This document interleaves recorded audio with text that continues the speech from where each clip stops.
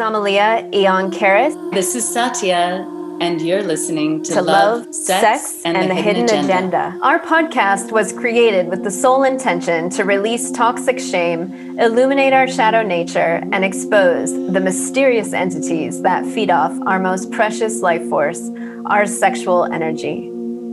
To learn more about our life-enhancing courses and transformational retreats, visit knowtheself.com. Let's dive in. Well, I just got invited by Amalia to read a poem that I wrote in my book. And it was an inspired poem. I wrote it right after a friend called me. He was working down at the World Trade Center. He took 40 chiropractors down there to work on all the iron workers. They were hurting from what they were doing at Ground Zero after 9/11. And he said, Ken, I realized after I wiped down the table of each man that there was human ashes on my tables. And he said, it reminded me of the Holocaust. He said, it must have been, people were incinerated. And he was quite depressed. And I just sat at my computer and I wrote this poem and I called him right back. And this is unedited. And I also read this poem on top of Machu Picchu in honor of all those who gave their life up so that we didn't have a nuclear war. It's called Out of the Ashes. Call me by my true name. My true name is I am. Forms come, forms go. I remain. Ashes to ashes, dust to dust. From before birth to after death, I remain. There was never a time when I was not. O death, where is thy sting? Heaven holds all of us in eternity. Beautiful. Wow. Thank you, Ken. The soul is so wise. The soul knows everything. And like when we allow the soul to speak, we're just transcended into like divine intelligence. We just bypass all the BS of our brain. I wish we could all just soul speak all day. It would solve so many issues. Wonderful. Well, today, friends, we have a very, very special guest with us, Dr. Ken Harris. Say hi, Ken. Hi, guys. Happy to be here. And gals. I mean, I should say hi, people. And so Satya and I brought Ken on today because he's a very special person in my heart. Ken and I reconnected in human form, I guess this last year. But we go way back, ancient times. This is his book, Synchronicity. And, you know, it looks so similar to mine. They're friends. Same font, same cover. Many, many, many synchronicities between us. But Dr. Ken Harris, he's a pioneer in holistic healing. He's a chiropractor, a published author, a workshop presenter, a keynote speaker.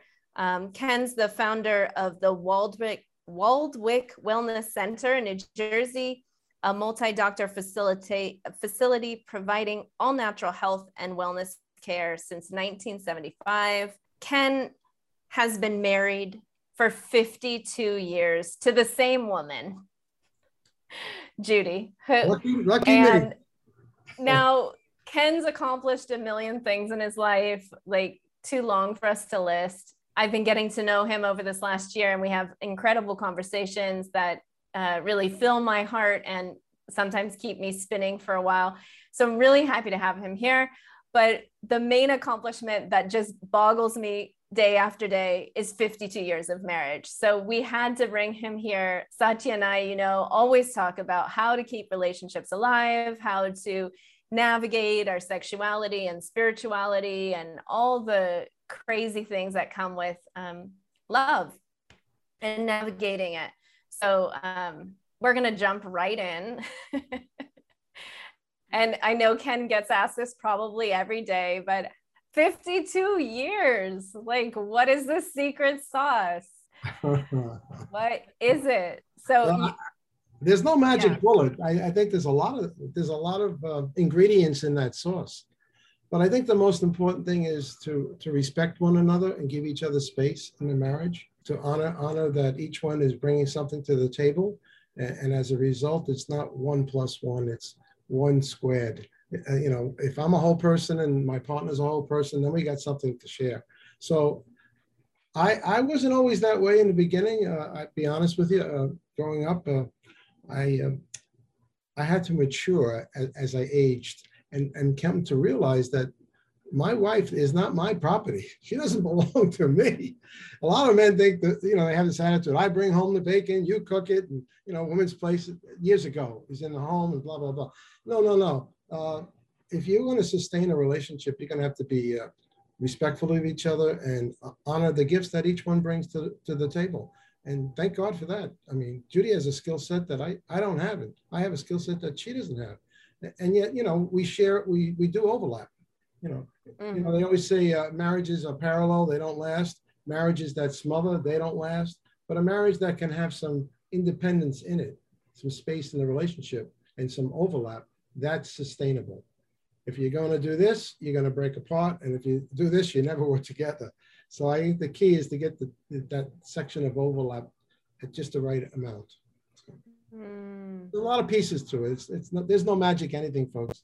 Would you say that your relationship is a little bit of an opposites attract type of thing, or no? Well, yeah, there's got to be current. two positives will repel and two negatives will repel. So, I am of the type where I want to be seen, I want to be in a world, I want to be on the stage. And my wife is so beautiful. She's never competed with me. She's so happy to support me in that position. So she shies away from the public where I invite it. I'm the social one in my family. I make all our connections. But yeah, I would say there needs to be some opposition for current to flow. If the couple tells me they never had a fight, I say they're destined, they're going to get divorced. Because if you don't fight, there's something wrong. When I say fight, have disagreements. No, it's true. I was married for 5 years. We never fought until the end. And the last fight was the final draw. Yeah. I think it's a wonderful thing when you can fight with someone and then you move through it and you move past it. That's the best feeling in the world, because then you know that you don't have to hold something back or not tell them something or lie about something, or you can say sweep out the rug every day, sweep out whatever's going on, and then you can have a disagreement and you're still loved at the end of that. Nobody's leaving and running out the door at the end of that. I think there's nothing better than that. I think that's what everyone should strive for. I would say 100. Yeah, and I was gonna say in one of relationship building seminars, it was like find the conflict as fast as possible. Like find it as fast as possible so you know what you're dealing with, what you're made of, and you can kind of like work through that. Sorry, Ken, you were gonna say something. Well, absolutely. Speak your truth sooner than later. It's not what you say to each other that destroys your relationship. It's what you withhold from one another. It's what you're afraid to say. That's key. So finish the, I want to say argument, but put your cards on the table. Now you could ask for what you want from the other person. They may not be able to give it to you, and that's okay. At least you've asked for it. It's up front. There's no hidden agendas. I would say finish the fight. Don't go to bed without resolving it to the point where you may not be able to have resolution in that moment, and it's okay. Oh, I have to hit the pause button right now and rewind, because what you just said was such magic and joy to my ears, because two things you said. One was say the things that you're withholding, which is so hard. Oh my gosh. And so key. That I've lived by that, but a lot of people don't appreciate it. And the second one was don't go to sleep angry. I personally cannot. I can't actually sleep. My boyfriend can. Like we have a disagreement and he would rather sleep upset because when he wakes up, he's calm. And for me, it's like the total opposite happens. I feel okay, but I want to resolve it and I cannot sleep. And then I have a night of no sleep. If we end up sleeping in that way, it's horrible for me. So you said something. The reason people don't tell each other the truth, 100% of the truth, is the fear is if I really tell you how I feel, maybe you're going to leave me. It's the fear of loss. It's the fear of abandonment. So they withhold it. And you know what? You get away with nothing. Because I'm at the point with Judy and I, even if she doesn't say it now, occasionally she'll quiet down. I can feel it. And I'll say, now I know what you're thinking. You know, because we've been together. We're so in sync, you might say. We resonate. We can talk without even talking at this point sometimes. But I would say withhold nothing, ask for what you want, and do it sooner than later in the relationship. Don't keep putting it under the rug and sweeping it away. Because, you know, one day you're going to open that closet and everything's going to fall right on your head. All the stuff you've been putting away, you didn't want to confront.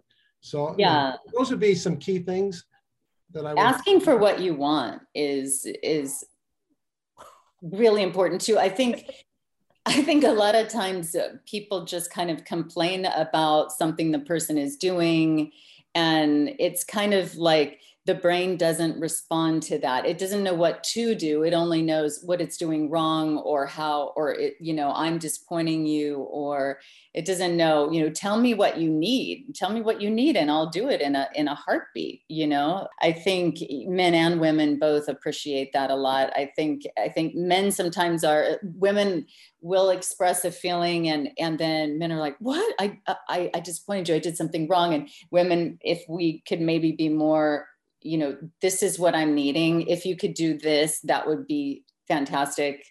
Something like that. Well, I think it's all in the way we say it, right? Because two things. One is when a man has told me what he needs in the past, like past partners, sometimes I'm offended, like, oh, you don't think I know that, or I don't see that, or I feel like I can't do it. Maybe I'm the wrong person. And it's happened also when I've told that to my partner that he feels inadequate, like it.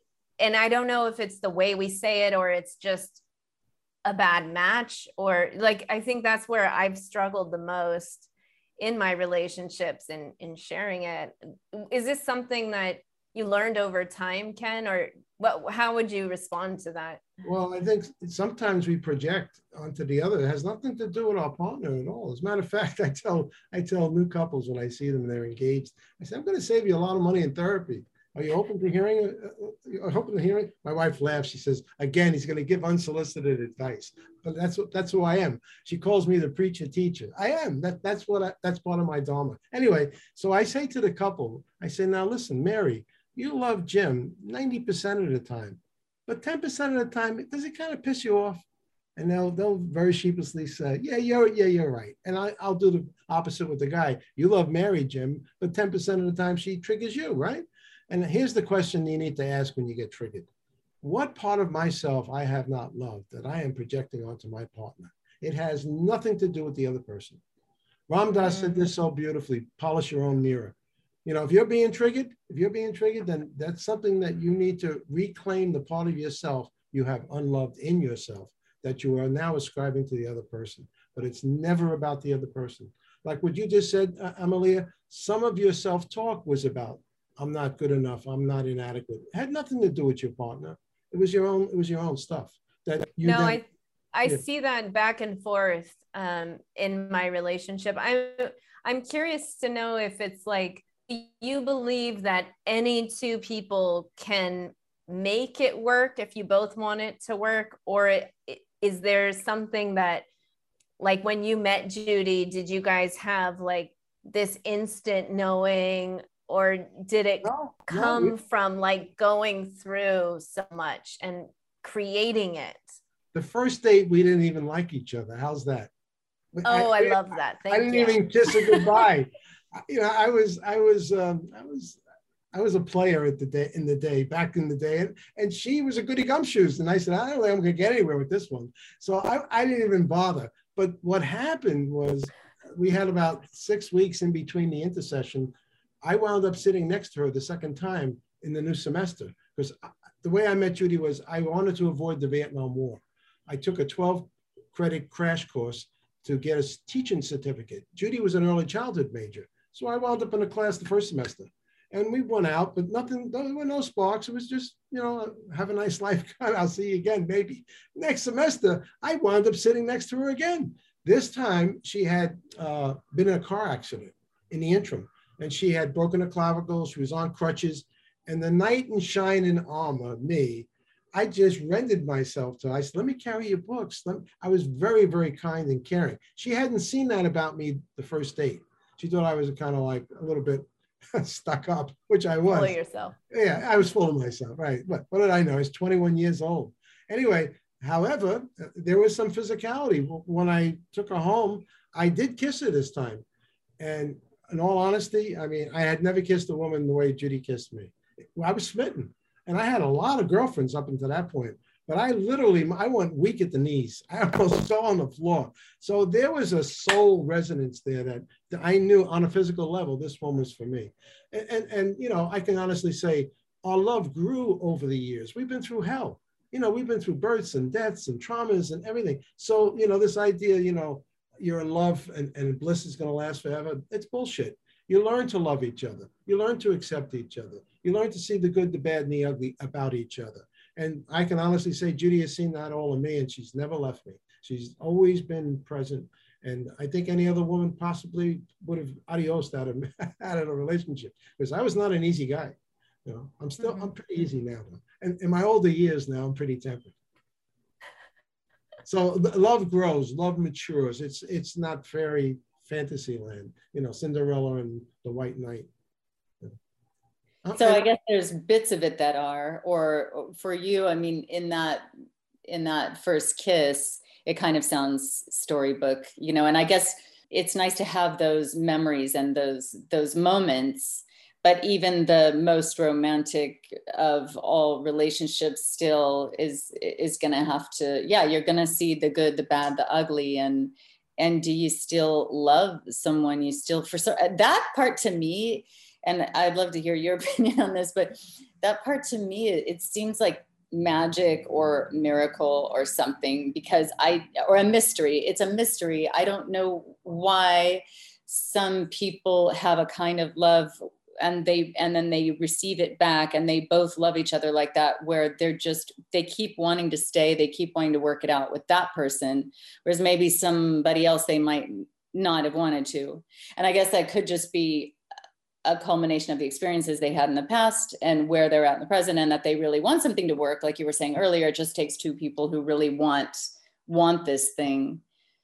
But it seems to be a mystery why that is, like who it is that a person would want to actually stick with, even with the ugly, a lot of ugly. Well, there's soul agreements. I believe there are soul agreements. And sometimes people get married to have kids, and when the kids come into the world, that being was the purpose for them being together, and they don't have to stay the rest of their life together if it's not working out. I'm not one of those stick it out and I don't want any and all costs. No, there's got to be a give and a take. You know, I wouldn't stay in a relationship if I didn't get anything back. I mean, you know, it's a give and take. It's the hardest yoga you'll ever do. It's the seesaw. And there's a lot of compromise in a relationship. You know, I have friends, some of my friends, they never got married. They're never going to be able to get married. They don't want to give up any of their time or autonomy.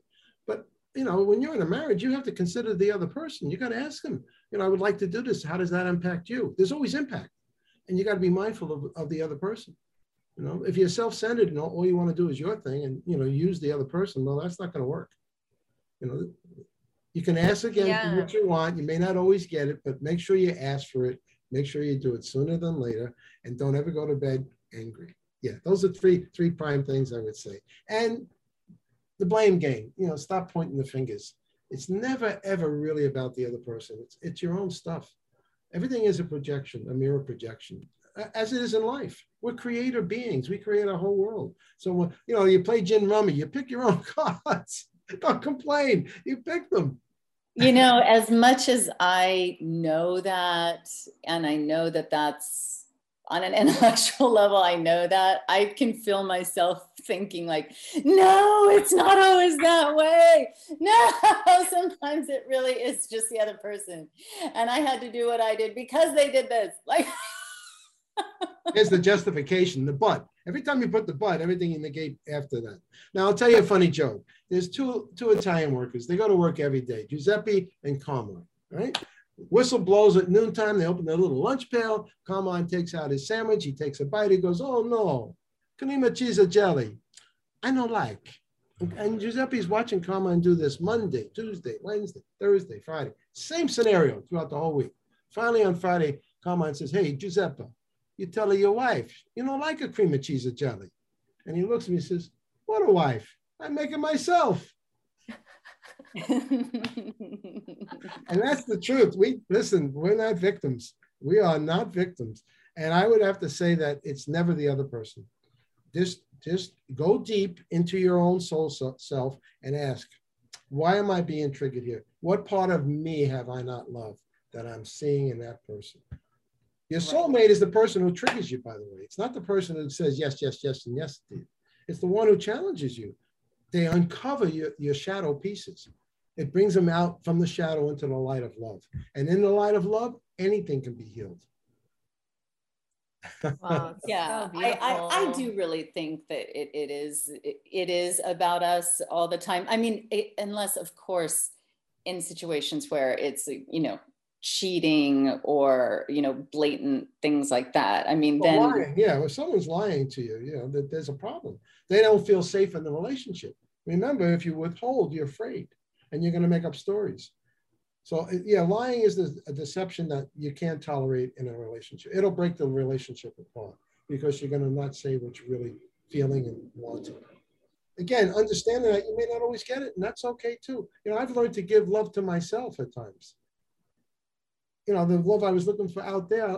I was telling Amalia, I think this the other day, if I didn't share it with you, my morning routine is 2 hours, but literally I've added something within the last 6 months, and it's this.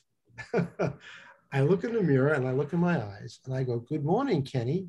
Do you know you're a magnificent being? And I love you. And I hug myself and I smile. And that's how I start my day every day. And that's not narcissism. That's the soul talking to the persona, letting them know I'm good enough. I'm okay. I'm loved.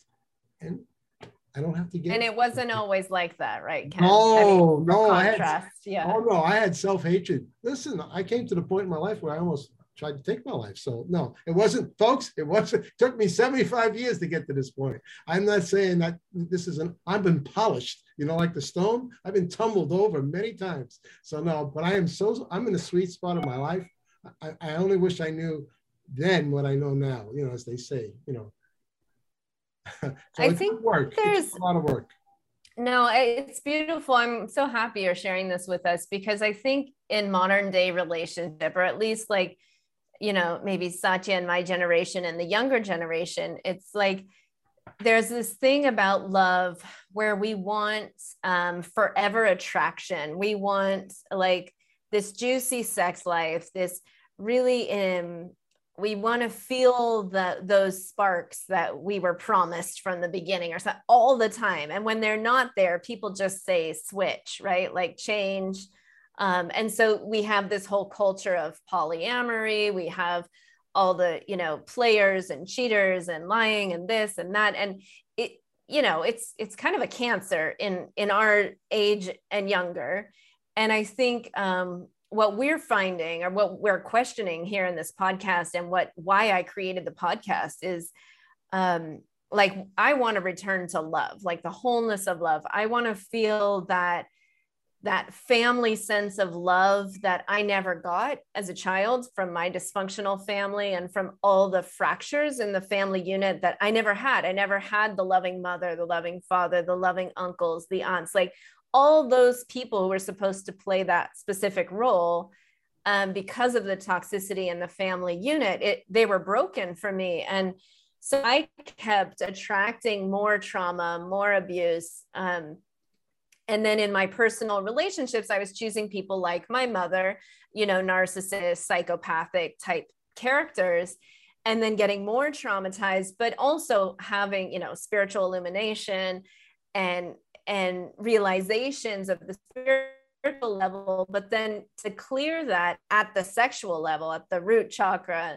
and really bring it into an embodied reality, not just a spiritual bliss, I realized I had to figure it out in relation with another.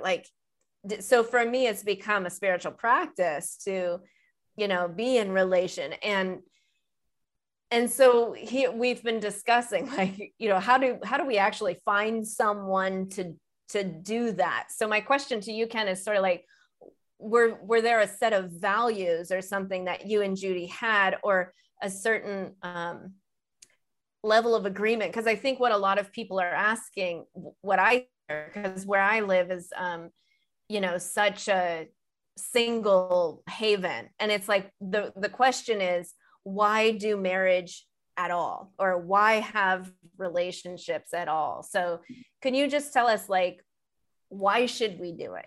What's the benefit of having a marriage? Yes, please. Great question. Yes. Well, here's my read on it in honesty. I think in the divine design, if we were in the restored state of consciousness, there wouldn't be monogamous marriages. We could potentially love many people. We think we own the other person's body in the present time consciousness when we're in this era of marriage. I own you, and therefore I have exclusive rights to you. But I don't think that's really the divine design. I think there are more than one person on the planet you could be in love with. Maybe even contemporaneously. Now, I'm not a Mormon, I'm not promoting that, but I'm talking in the ideal state. It doesn't seem to work in the current state of evolution. But I think love is love. Love is universal. And two men love each other, two women love each other, a man and a woman love each other. It's beyond physicality. Love is an emotion, a spiritual emotion. It's not, the sexual part of love is the first step of many steps. I mean, as you age, your body is not as, quote, equipped to be as vigorous and as amorous as you were in your 30s and 20s and 30s. But the level of love, it goes from the lower chakra, it comes to the heart chakra. When you have heart love, if you have experienced it, you got something to look forward to. I remember the movie Cocoon. You remember the movie Cocoon, where the aliens came on Earth and they were in the pool? Are you familiar with that movie? Not really. I think I saw it, but I don't. All right. So anyway, the scene is the aliens are in the pool, and they come out of the pool and they take human form. And of course, the humans discover them. And the man is attracted to the woman because she's quite beautiful. But she says, "Go on the other side of the pool, and I'll show you what real sex is like." And so it's a light fusion. There's no physicality involved. It's totally a light, and his whole body literally orgasms.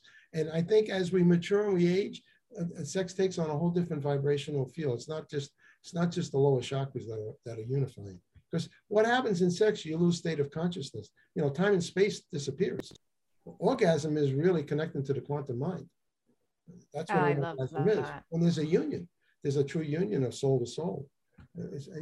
Oh my goodness. That was my thoughts. Oh, this has been so great. Okay, we're gonna keep Ken on and do a second segment with him because there's just too much wisdom here. I know you guys are loving this podcast episode because I am.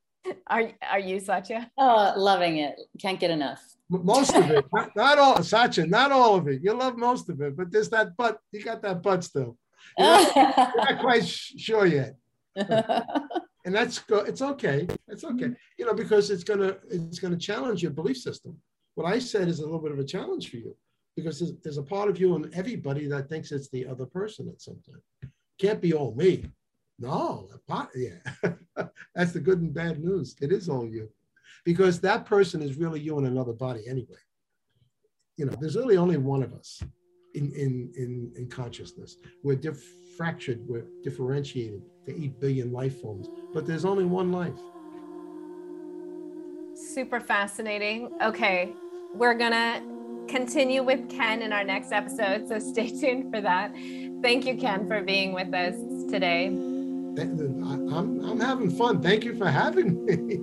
Yeah, if you guys want to learn more about Ken, check the show notes. It's drkenharris.com. We'll put it in the show notes. It's all spelled out. So you can learn more about him and grab his book, Synchronicity. Okay, take care.